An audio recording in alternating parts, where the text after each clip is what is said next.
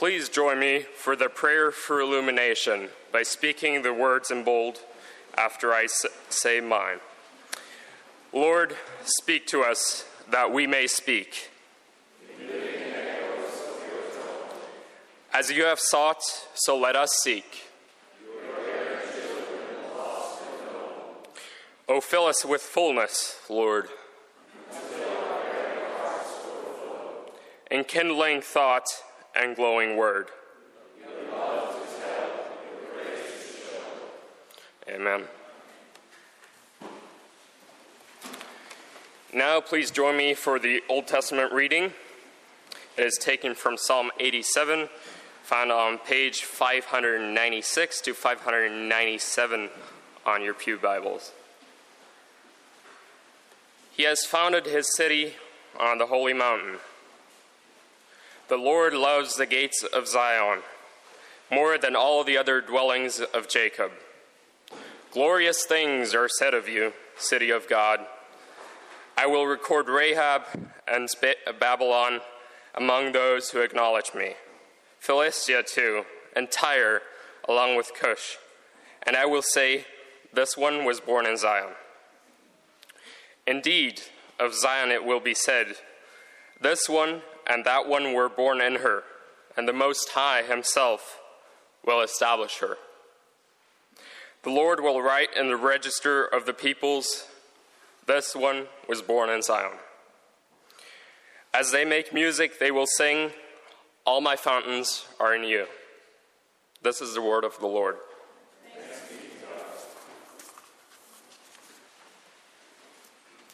Our New Testament reading today comes from Paul's first letter to the Thessalonians. We're in chapter 2, beginning with verse 1 and going to verse 12. It's on 1186 of your pew Bibles. It would be good to have your Bibles open for the whole of the message so I can refer you to different things. Page 1186, 1 Thessalonians 2, 1 through 12. Let us hear God's word. You know, brothers and sisters, that our visit to you was not without results. We had previously suffered and been treated outrageously in Philippi, as you know. But with the help of our God, we dared to tell you his gospel in the face of strong opposition. For the appeal we make does not spring from error or impure motives, nor are we trying to trick you. On the contrary, we speak as those approved by God to be entrusted with the gospel. We are not trying to please people, but God who tests our hearts. You know we never used flattery, nor did we put on a mask to cover up greed. God is our witness. We were not looking for praise from people, not from you or anyone else, even though as apostles of Christ, we could have asserted our authority. Instead, we were like children among you. Just as a nursing mother cares for her children, so we cared for you. Because we loved you so much, we were delighted to share with you not only the gospel of God, but our lives as well. Surely you remember, brothers and sisters, our toil and hardship. We worked night and day in order not to be a burden to anyone while we preached the gospel of God to you. You are witnesses, and so is God, of how holy, righteous, and blameless we were among you who believed. For you know that we dealt with each of you as a father deals with his own children, encouraging, comforting, and urging you to live lives worthy of God, who calls you into his kingdom and glory.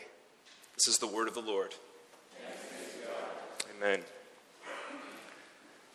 So we are in the second part now of a 6-week meditation that we're calling People and Pastor. And as I said last week, this is not to give me a chance to talk about myself or even so much about my position, but rather to catch a glimpse, to get a whiff, as it were, of Paul's vision for what it is like for a church and its leaders and those that follow to live together in Christian harmony And today we're talking about how we are together as God's people, kinfolk, how we are the family of God, as we've just so appropriately sung together.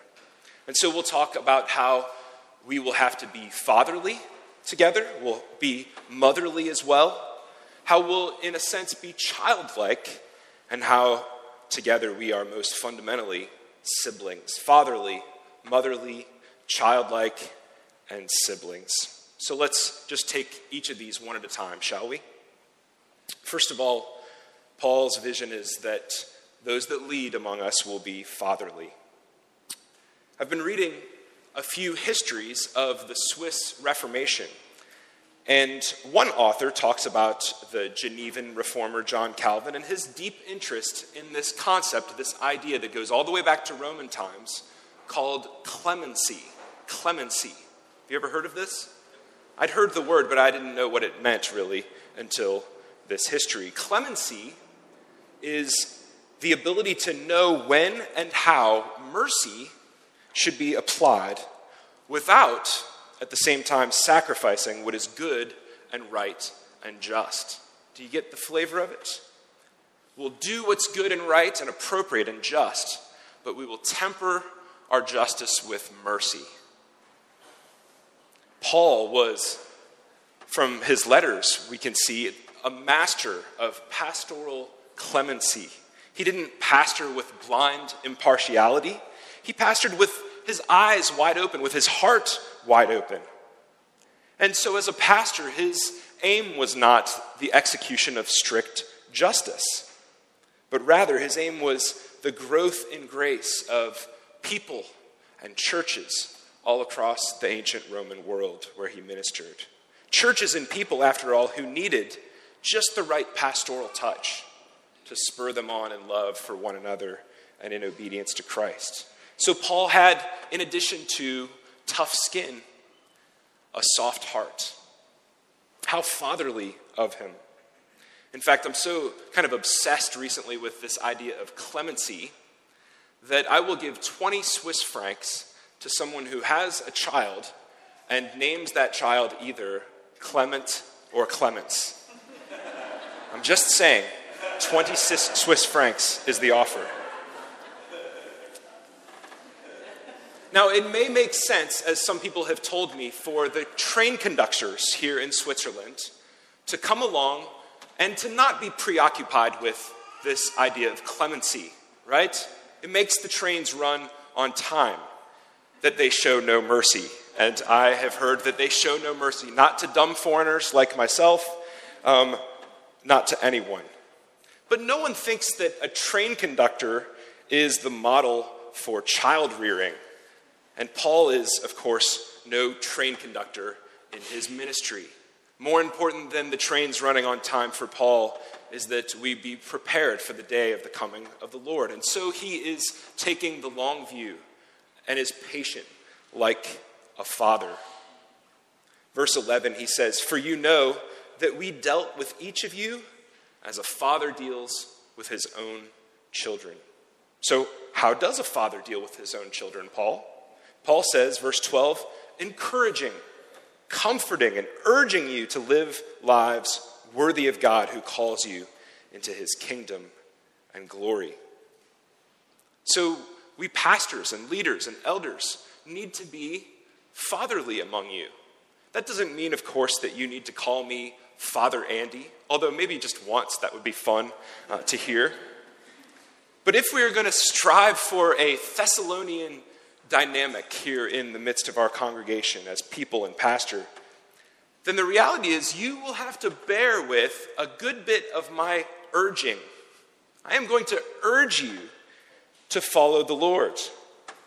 And you're going to have to adopt, therefore, a disposition in which you don't just follow my example when I'm being Christ-like, but that you open your heart as well as your ears and your eyes and your lives to what I'm teaching you from God's word about how to honor and glorify him in our lives. And I hate, believe me, I hate how authoritarian that sounds. It bugs me. And so here's my promise to you. I won't take an authoritarian approach as I instruct you, Because after all, my authority is not coercive. My authority here among you is persuasive. I can't actually make anyone do anything. But I am called by God and commissioned by him to seek to persuade you to draw near to Jesus and to follow hard after him with your life. And so you need to open your lives to my instruction, as awkward as that sounds, in such a way that you're able to receive it, to take it to heart, to discern where it fits in your life and what obedience, not to me, but to the Lord Jesus, might look like as we open the scriptures together and seek to live according to them. And if it's Christian and if it's biblical counsel, then you need to receive it and not dismiss it. But I also promise you, as Paul does to the Thessalonians, that I will not only teach you from God's word, with words, how to live lives worthy of God, but I promise also to be encouraging as I see your growth and your progress, to comfort you when you feel like you've failed, when you've had spiritual setbacks, when you've sinned and fallen flat on your face spiritually, to remind you of his kingdom and his glory, and to point you to that kingdom of Christ's, rather than calling attention to myself and to my authority. That's my pledge to you. It's not about me, it's about the Lord Jesus after all. Verse 6, Paul puts it this way: we were not looking for praise from people, not from you or anyone else. Even though as apostles of Christ, we could have asserted our authority. Not only our pastors, but all of our leaders at IPC are called to this singularity of purpose, never lording our position over you, but serving you and serving one another in love, with the hope of seeing those of you who follow us actually outgrow us. Isn't that a father and a mother's desire? To see your children outgrow you in well-being, and especially spiritually speaking. To see you make a greater impact than we in the kingdom of God. To experience a greater anticipation of the glory that is to come when the Lord Jesus returns than even we do. To be Pauline in our church, those of us who lead will have to be, first of all, fatherly. But second of all, and I think this is my favorite thing, we'll have to be motherly. Are you ready for this? This is one of my favorite things in all of the Bible. This is one of the things that is so cool that it makes me know deep in my gut that Christianity is true. What is this thing that gets me going so much? Verse 7, Paul and his colleagues say, just as a nursing mother cares for her children, so we cared for you, because we loved you so much. Isn't it astonishing that Paul could describe himself and his adult male colleagues not just as fathers to children, but as mothers to nursing babies? Isn't that phenomenal? Now, when I was growing up, being called girly was one of the worst insults that a boy could receive. You throw like a girl. You look like a girl. Be tough. You're acting like such a girl. But for Paul, all of that childish stuff is behind him. He's in Christ now. And so he can unselfconsciously call himself not just a mother, but a nursing mother, tenderly nurturing the infants of the Thessalonian church. Now, this is a challenge for all of us to be motherly, but especially for us men, isn't it?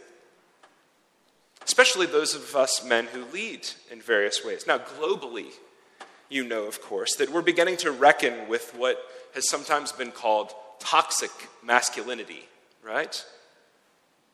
With all the ways in which guys trying to be tough have instead become toxic. Toxic to families, toxic in their workplaces, toxic in churches even, and all kinds of other places where there are women and girls that deserve so much better from men. So let me ask you this, men. Could someone watch you serve other people, speak to other people, teach other people, and think to themselves, you know what he reminds me of? He reminds me of a mother breastfeeding her baby. Look how gently he cares for these people. It's awkward, but it's beautiful. And if someone said that to you, you should receive it as the biggest compliment in the world. You would be becoming Pauline. And what is it that Paul did that was so... I didn't mean that, but that's funny.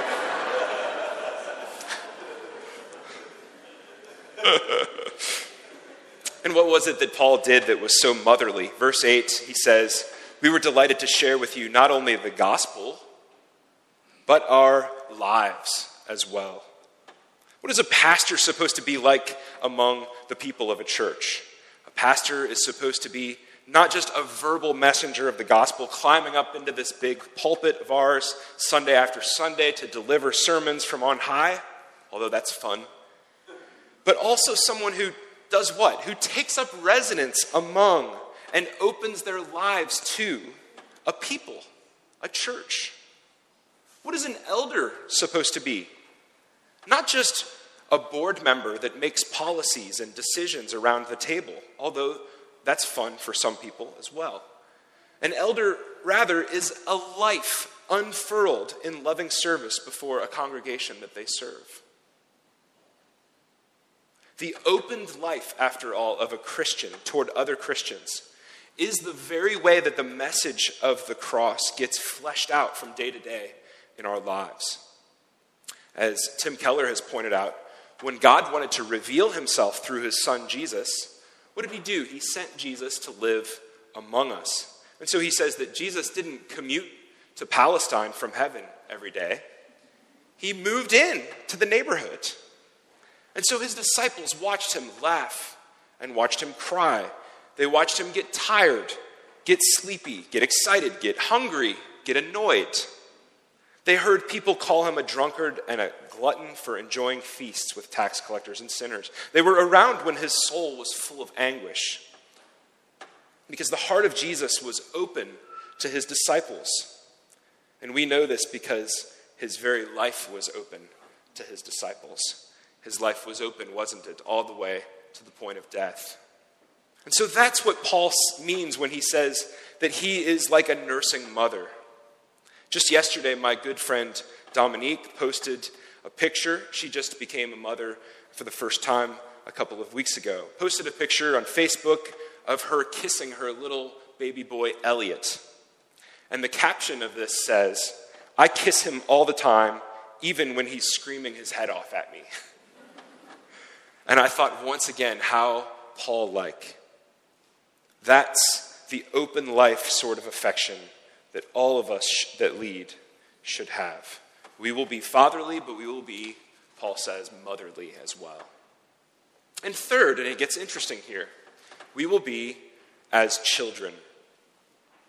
We actually don't know for sure what this verse says in the original Greek. It could be one or the other thing. There's only one letter that distinguishes children or babies from gentle. And so maybe Paul's saying we were gentle among you. Maybe he's saying we were children. I think when you weigh all the evidence, I lean a little bit towards children. After all, he's already called himself a brother, a father, a nursing mother, and then later in verse 17, he's going to call himself an orphan. So why wouldn't he say he was like a baby among them? Calvin, who we mentioned earlier, says that whenever God speaks to us to instruct us, it's as though he speaks with lisps. He speaks baby talk to us. Why? So that we can understand his divine ways. It's as though he gets down on the rug with us and says, goo goo gaga, and yes, yes, yes, no, no, no, no, no, until we can understand how he's communicating his simple love and joyful affection and his genuine concern for us. He speaks, thank God, baby talk to us. And so the pastors and leaders among us, we can't be too dignified and too full of ourselves to speak plainly. It's actually in my ordination vows that I would preach the gospel not just in its purity, but in its simplicity. And so I give you permission. If I start using big words to try to impress you, you can just remind me that Paul was smart, but that he spoke plainly and simply. Why? so that it would be Jesus, after all, and not the preacher who is the one at the end of the day who is impressive among us. And all of us should be childlike. We should all be absolutely willing to give a children's sermon, to teach a Sunday school class, to get down on our hands and knees during coffee hour and encourage a 3-year-old child in our congregation. Tell them about Jesus and his love for little children. Are we too good for that? May it not be. We are family.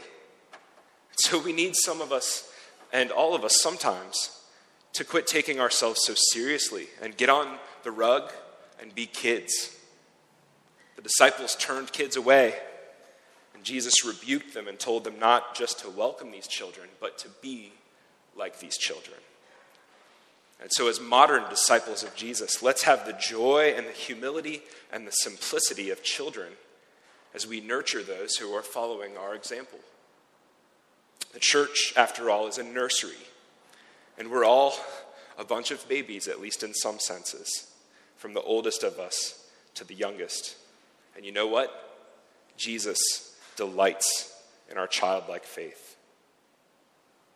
So we're fatherly, we're motherly, in a way we're childlike, but last and certainly not least, we are, and most fundamentally, sisters and brothers. So in South Korea, where I lived for the past 3 years, when it comes down to it, age rules. It's not how tall you are, or how many push-ups you can do, or how long you've been at the company. It's how old you are that matters. Always, an older woman or man will be shown deference and will be given honorific titles by a younger woman or a man. And so when two people who seem like they're peers, about the same age, meet each other, they will scramble to ascertain who's the older one here. They'll even find out that they're born in the same year and say, yes, but what day were you born? And then this signals to them how they are supposed to relate to one another. And there's some things about this that I find not just charming, but kind of actually beautiful and right. We've lost some of this respect for people who are our elders in many parts of our culture. But on the other hand, I'm not sure that that's the way that it always is supposed to work in the context of a Christian community.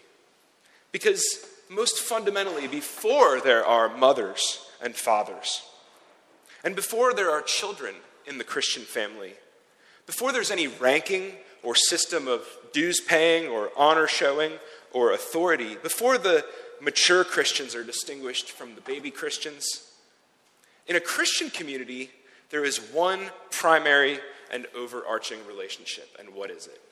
Sister and brother. Why? Why not start first with the lines of authority, and then we can figure out where we can be chummy and act like brothers and sisters once the hierarchy is established? Well, because after all, here we are, creatures, made from the dust by the immortal, invisible, only wise God. The God who speaks and worlds are created. And then this God stoops down to us and allows us to call him Father. J.I. Packer says that you know how much Christianity means to someone's heart by how much delight they take in the fact that they get to call God Father. And God has allowed this to us. This is really intimate for an all-powerful, world-creating God. But then God goes beyond that, doesn't he?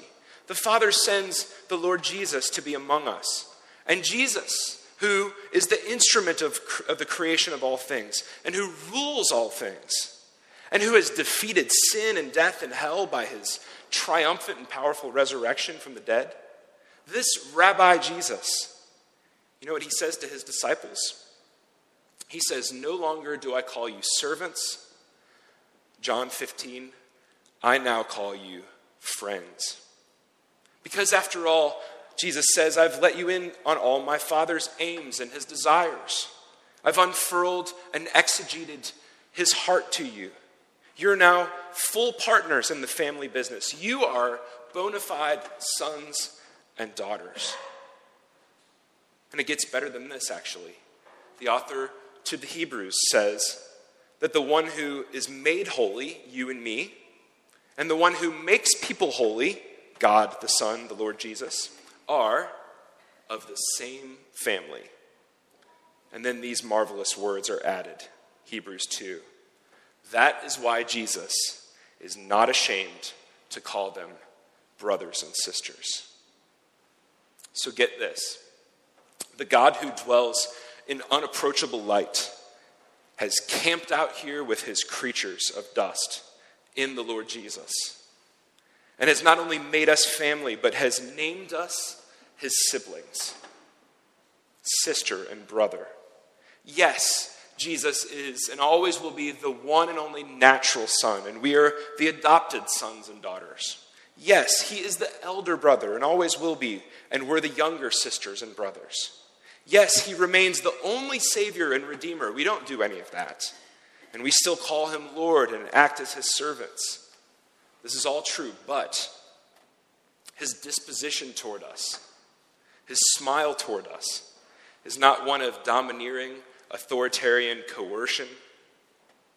Instead, he draws us into such intimate fellowship with him that we're not just family, but we are his younger sisters and brothers. And unlike the system, you may have heard of it, of primogeniture, where the oldest son gets the lion's share of the father's inheritance, Jesus says that all that he has, he gives to us, his siblings, as our own rightful inheritance.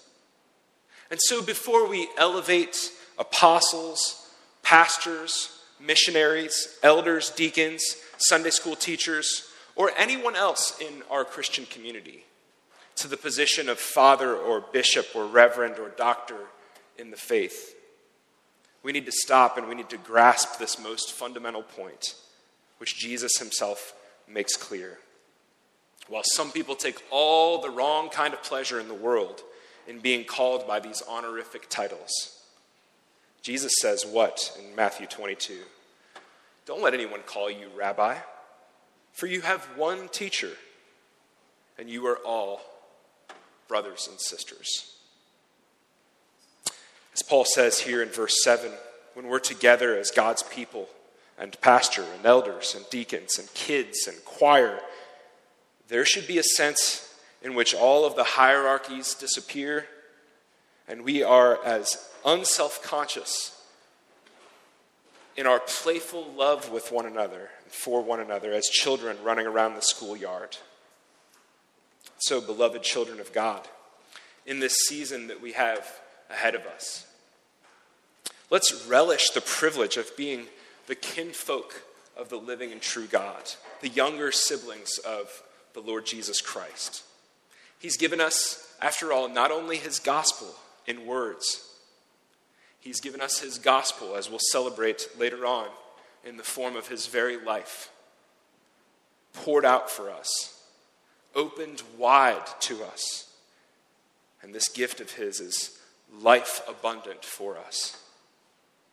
So as we take on responsibility of loving service and leadership for one another, let's open our lives and open our hearts as wide as Jesus has, whether we're pastoring or encouraging, or whether we're making church policy, or whether we're hosting coffee hour, or anything that we're leading and doing for the sake of one another. Because the Lord Jesus is not ashamed to call us sisters and brothers.